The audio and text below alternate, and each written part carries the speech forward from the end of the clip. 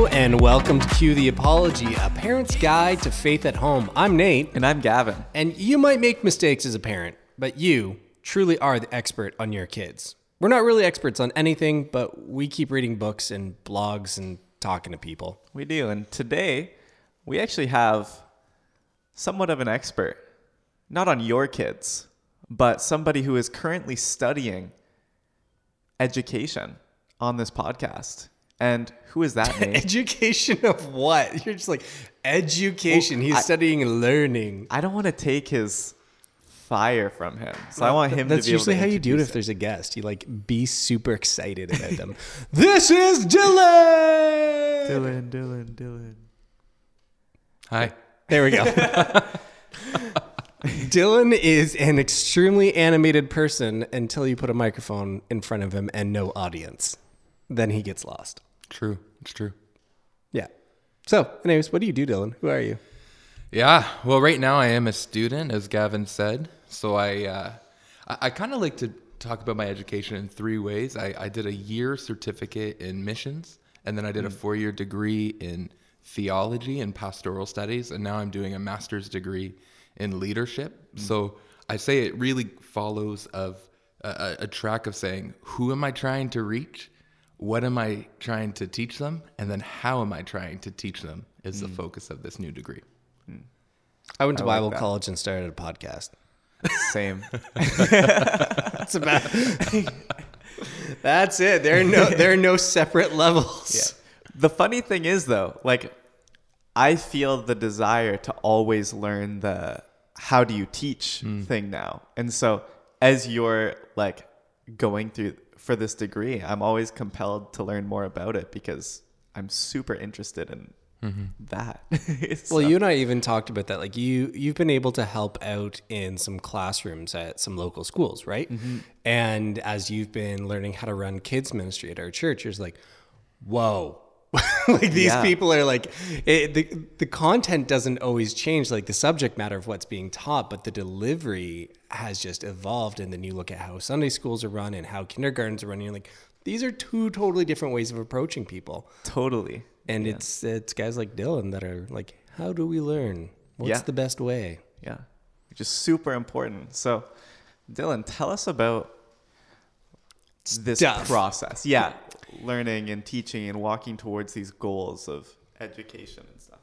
Yeah, well, I started in youth ministry in early 2010. And so I've been, over the last 10 years, really noticing a shift in how young people and how kids are learning and how they process information. So I really got into this degree to try and figure out what is that shift and how can I be a more effective communicator with the next generation. Okay, question. Gavin, were you still in youth ministry at 2010? I don't think I had started in youth ministry in 2010. I think I was going into junior high. When was that? Yeah. Some time ago. Yeah, I was in junior high at that time. Okay, fantastic. You should know he just picked up his phone to try and figure out when 2010 was. Well, if we're in 2022, let's take off 12 years. I was in grade 6. There we go. Prime junior high. Fantastic. So that's when Dylan started ministry. Yeah. That's also when Gavin started ministry. Love it. Okay, keep going. Tell us more. Yeah, well, the reality is there has been a real shift in how the generations learn. And so the way you learn and even the way millennials learn is different than the way Gen Z learns and coming Gen Alpha, how they learn. And the big shift really came with the way we interact with cell phones. So we became this internet in our pocket generation, and that shifted how we find information and how we interact with what we hear. Yeah. No, that's so true. Because now you say anything, and it's like, you just expect that all the teens are going to like pull out their phone and like fact check you on Gavin, the spot. Where were you in 2010? Phone. True. Also, can we just say Gen Alpha? Like, come on, how did they get that? Like, we get I'm Gen X or Xennial because I'm that weird blend. Like, they don't even know what I am. They're like, you're somewhere in there. But now all of a sudden we're like, we've had the golden generation, the greatest generation, boomers, blah, blah, blah, bottom of the alphabet. alphas. Hey, it's better than Gen Beta to come after them. That won't be fun for anyone. Yeah, they're just fish. True. Okay, so you've noticed a large shift in how not only we teach, but how we receive information, right? Like, Yeah, absolutely. Yeah, it used to be a generation, even for millennials to a degree, where growing up they had to trust their parents or their teachers or their pastors as the source of information, and for them to be the experts teaching. But now it's become this self-expert type generation where I can be an expert in anything I'm interested in because of the internet in my pocket. And so I don't look to my parent, my teacher, or my pastor to be the main source of teaching for me.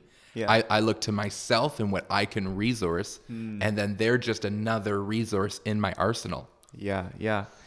That's like with Masterclass and like YouTube and all these things that are super accessible to use to learn and to grow on your own. And even my first instinct now is to look to a YouTube video Right. over asking somebody Right. how to do something.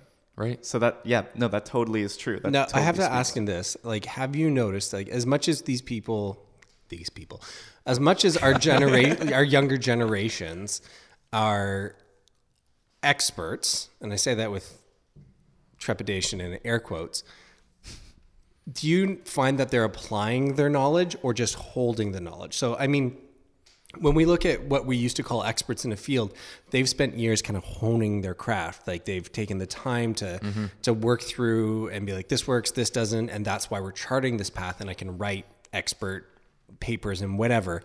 But with younger generations and to some extent, a whole culture is shifting to this way of taking information. We all become experts through our phones. Do you find that there's a lot of practical application of that knowledge, or it's just, I have it, therefore I'm an expert? I think we're starting to get there. I think as the culture is recognizing the shift in how people learn, they're beginning to shift with it, and that's what I've really discovered in my diving into the education field. We've moved from teacher centric to student centric. We've moved from trying to be the teacher to more of a facilitator, and we are. This has actually been something from my research that I found tremendous, but they talked about this idea of a pool of knowledge, and every student is a contributor to the pool of knowledge. And as a teacher, or a parent even, you are also a contributor, but also the lifeguard facilitator. You're the one making sure the things that don't belong aren't there. You're the one putting boundaries around the pool for safety. And it's by shifting the way you view how you help people process information and apply it, that's the shift in the role of adults. Yeah. Sounds like a hive mind.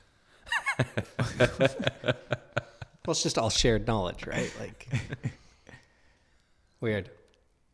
Okay, so how have you seen that play out in the church? How have you seen that play out in how we teach faith? Well, that's actually what I'm learning. The church is behind. It's always been behind in culture. When it came to adapting technology, it was behind. When it came to trying to determine certain policies, they watched how culture was developing. And it is too behind in how we teach because we value so much having a pastor on stage. And where we see the effect of it being behind is there are people who don't want to be small group leaders or youth leaders or kids leaders because they don't know enough. Right. They don't feel like they are qualified enough. They aren't a pastor. They aren't someone with the biblical education. And so I actually see it impacting us in the reverse, in the negative, where we don't feel like we're ever far enough ahead to dive into the Great Commission that God's called us into. That's really interesting because I know it's something I've experienced in I've worked at about 4 or 5 churches, and it's always the fight to find small group leaders. It's always the fight to find people who will stand up and teach in some form. Like that pool doesn't exist for a lot of churches. Now, there are some that are just absolutely fantastic, and I mean, there is an argument to be said that churches that are planted near schools or specifically like Bible colleges, it's a lot easier to find teachers because that's a teaching training ground. Right. But I'd say the average church struggles in finding small group leaders and even youth leaders sometimes, right? Like Totally. people aren't willing to pour into kids ministry or youth ministry or women's ministry, whatever ministry we've got, because like I'm not equipped. I don't know how to teach. Yeah, absolutely. And so, and the same implications are in parenting too. Yeah. And this is what I find really interesting. So in 2021, John McKee, who is the president of the Source for Youth Ministry, he's been an author and he's a public speaker, and he focuses a lot on parenting. And he wrote a book called Parenting Generation Screen, and it's guiding your kids to be wise in the digital age. And in this book where he was, I mean, I have to say this, McKee is not a researcher. He's just a dad and a guy who's been in youth ministry for over 25 years and somebody who is approaching this from a really practical way. And what McKee was noticing is how we can learn from education in this collaborative way. So rather than recognizing the old ways of parenting where you kind of lay down the law and people can follow it, it's trying to grow my child's depth of knowledge, their ability to process, and even including them in. So he gives an example, right? If my 14-year-old breaks curfew, he says, if you had a 14-year-old, what should happen in this situation? And they have to begin to process. They understand the law kind of was broken. What do I do with that? Yeah. That's really interesting because last year I had a few youth approach me, like talking about like their parents and like the difficulty to listen to what they say essentially. And they're like, they always just say what to do. They don't say why to do it. And I feel like before that was a big thing where the parent or the leadership figure, whoever it is, like lays down what it is that we have to do. Right. And then you trust them and you cling to that. And maybe you learn along the way why you do it. But now there is this, as you said before, this age of people who are experts, in a sense, air quotes, on everything because they have YouTube, they have phones, they have access to the internet at all times. And so they're starting to question, maybe even earlier, why is this what I should do? And so, and that's exactly, through experience, you just realize that they want to be part of the conversation. Absolutely. They want to be part of the knowledge and how they get to that conclusion, which doesn't mean just letting them go at it and taking your hands off, but how do you lead them in conversation, the collaboration? I think it becomes like this earned authority kind of concept. Like this is what I've been I'm gapping off at the windows or staring at the floor as you guys are talking. But when we talk about experts, there's usually a level of authority, right? Like I go to this person and I submit myself to their authority. So if they say this is this, I agree. I go. That's what I do. In this age where we can find so many other experts, we begin to challenge authority, being like, why is this the right authority? And it's not that we're unable or unwilling to accept the authority of our parents and our pastors, but we need to know why you. Why am I submitting myself to you? Right. And just because doesn't work. Like I love saying, I've said this for too long, but like millennials used to be Gen Y. And then they became millennials. I'm like, that's dumb. Forget the alphabet, which we then went back to. But the point is, Gen Y is actually an apt description. It was the beginning of these generations that asked why. Right. Like that, it was the overarching question, the theme. No longer it was, you're an authority, therefore I trust you. You've been placed there for a reason, let's move on. It's not a challenge of authority, but like a validating. Yeah, well, and that's so true as to how kids and teens and even young adults today learn, right? And as caring, healthy adults, we want to save these teens and these kids when we see them going in a direction. We want to protect them, but kids, adolescents, they don't want us to save them. They want to be in a position to save themselves. And this is something this is really hard for adults because kids want to discover it on their own. And sometimes you have to let them fall, which is really difficult for us. Hardest thing. Yeah. And so we kind of have to shift from a position of how do we be preventative to preparative. and prepare them for the things that they're going to face? And also, how do we continue to build resilience? Because if they need to fall in order to learn, how do we build resilience so that they can keep falling and keep getting up stronger? So there's this parenting technique, style, whatever, that revolves around failure and pain. Mm-hmm. That if a child falls or fails, like the tower breaks that they're building or whatever, what's your reaction to it? Because that's what they end up looking for. So if my child hurts himself and I immediately rush and are you okay? He begins to cry more because like this is a bad thing. Versus what we've had to train, like my wife and I, how we've trained ourselves and how we try and teach our family and friends around us. If our kid falls, the first thing we do is nothing.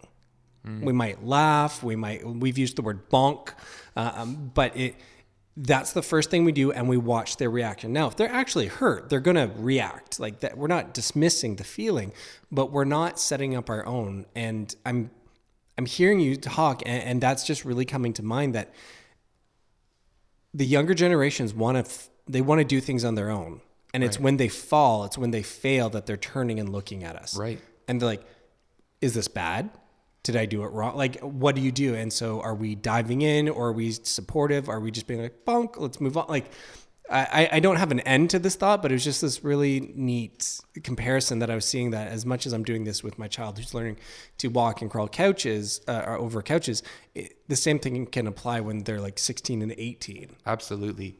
And I mean, in the same way that your children are looking to you as kids when they're experiencing something, I mean, research from the Barna Group and Fuller Youth Institute, it shows that while parents aren't the first place kids go to because they go to their phones first, especially as teenagers and adolescents, they're still one of the top 3 places they go to. And so they go to their phones, they go to their friends, and they go to their parents. And they still look to their parents to be a guide through what they're experiencing.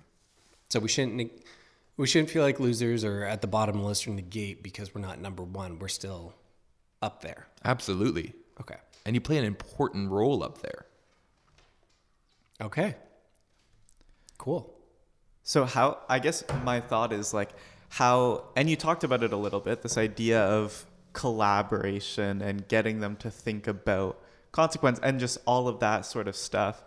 How do parents, how should they approach being that third option or still being up there in that tier? Yeah, there are different ways, and this is where every parent is going to have to discover what works for their family. But, you know, an example is, let's talk about cell phones for a second. And say if my child wants to get a cell phone, and that's hypothetical because I have no children. But if my child wanted a cell phone, I can say, well, hey, what are the rules around this cell phone? Let's have a conversation together. What do you think the rules should be? Yeah. And then when they get the cell phone, you're not just giving them the law. You're just holding them accountable to what they believe to be healthy.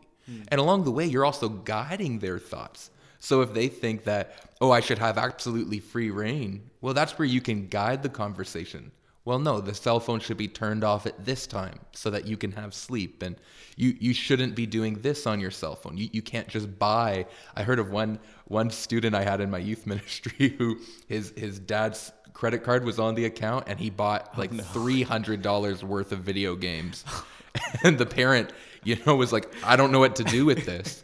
And I said, probably take your credit card off the phone. Step 1. Right. But you could come up with boundaries together and rules together and teach them about how to govern and how to run their life in a healthy way. So how does that work within like screen addiction and we'll say age within it? So I have a 4-year-old that is just like, I want to be on my iPad, like gets up in the morning, and we have like 3 things on it. We give him Netflix for road trips, and then he has 2 school apps. One doesn't even work because his iPad's so old.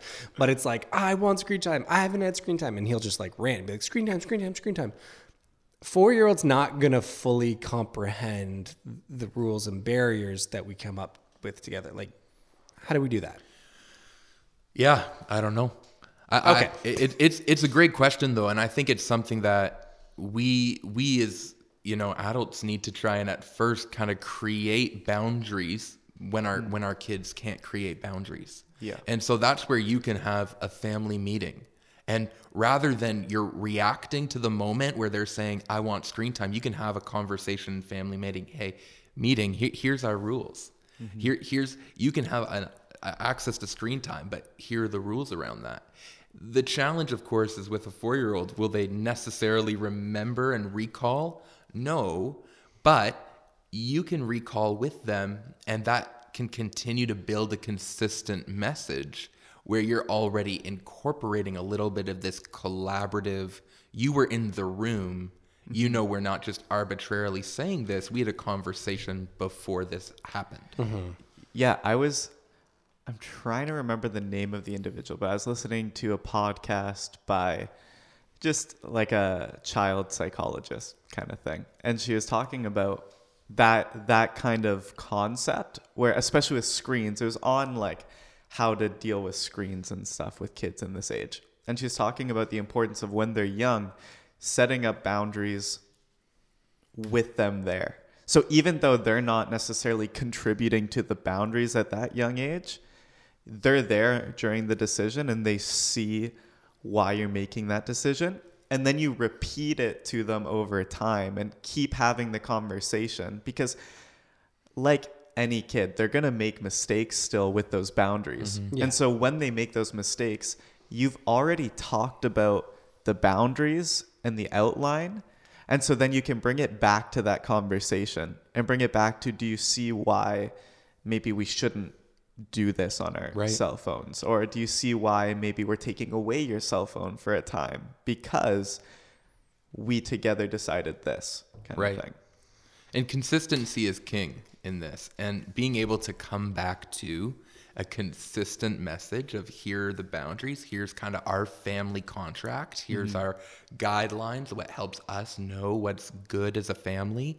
Coming back to a consistent message will continue to help students and children realize what the bar is, what they're trying to live to. And that helps in terms of accountability. Even at a young age, they can start to learn accountability because they're hearing a consistent message that they know what they're being held accountable to. Yeah. And that goes right into our conversation on communication, is that most of the communication you do isn't verbal communication. No, it's but witnessed. It's actions, it's witnessed, it's the precedent you set. And so this idea of starting accountability from a young age and talking about these things and talking about the why over and over again, that builds them up realizing, one, that accountability is important and our actions affect others, but it also communicates to them that we can choose to do good and we can choose to make good decisions. Like from a young age, it's communicating without necessarily communicating, in a sense. Yeah, absolutely. Yeah. And then that empowers them to think about the why from then on and to talk about the why with people. So Yeah. I think that's really helpful for parents to think about how we can draw, well, I'm not a parent, but how parents can draw their kids into the conversation without worrying that it's going to get out of hand, but trusting that you can come to these decisions together. And if you don't right away, that's okay. Keep trying, keep having these conversations, invite them in because they want to be in the conversation. Yeah. So often we get stuck in them. And for some reason, I'm seeing this everywhere right now in conversation. We get stuck in the idea, well, nothing's happened. Well, it's like, how long have you been doing it? Look back over the years. Have things grown, adjusted, shifted, changed? That's that consistency. Like when we say that this is a podcast for Parents' Guide to Faith, like you've got your child forever. Like it's not even like 18 years. It's like you have your child forever. Like how are you modeling? What growth are you seeing change? Like even say your child grows up and they're in their 20s, 30s, moved out, and you're like, they're not following faith. What do I do? Like you still get to model and influence that. It's the consistency, and that's so hugely important. It takes time. Yeah. Yeah. And I'd say in this, parenting, I mean, I think we've heard in a lot of ways it's one of the hardest times to parent, but I think there's also one of the best opportunities in parenting today, because the expectation is not for you to be the source of all knowledge. And if your child or your teen comes to you with questions, especially even questions about the Bible, I know for an audience that might want to be teaching faith formation, but you don't feel like you have all the answers, you can model what it is to investigate. Yeah. You can model what it is to find answers and teach your children how to do that. Yeah. The idea that curiosity is healthy and it leads to discovery. So good. Love that. I mean, every generation says they have it the hardest to parent. So I'm pretty sure our kids are going to be like, listen, you had it so easy. You don't even understand. Anyways, this has been great. Thanks for hanging out, Dylan. And I've been Nate. I've been Gavin. I've been Dylan. And we'll talk to you later. Bye. Bye.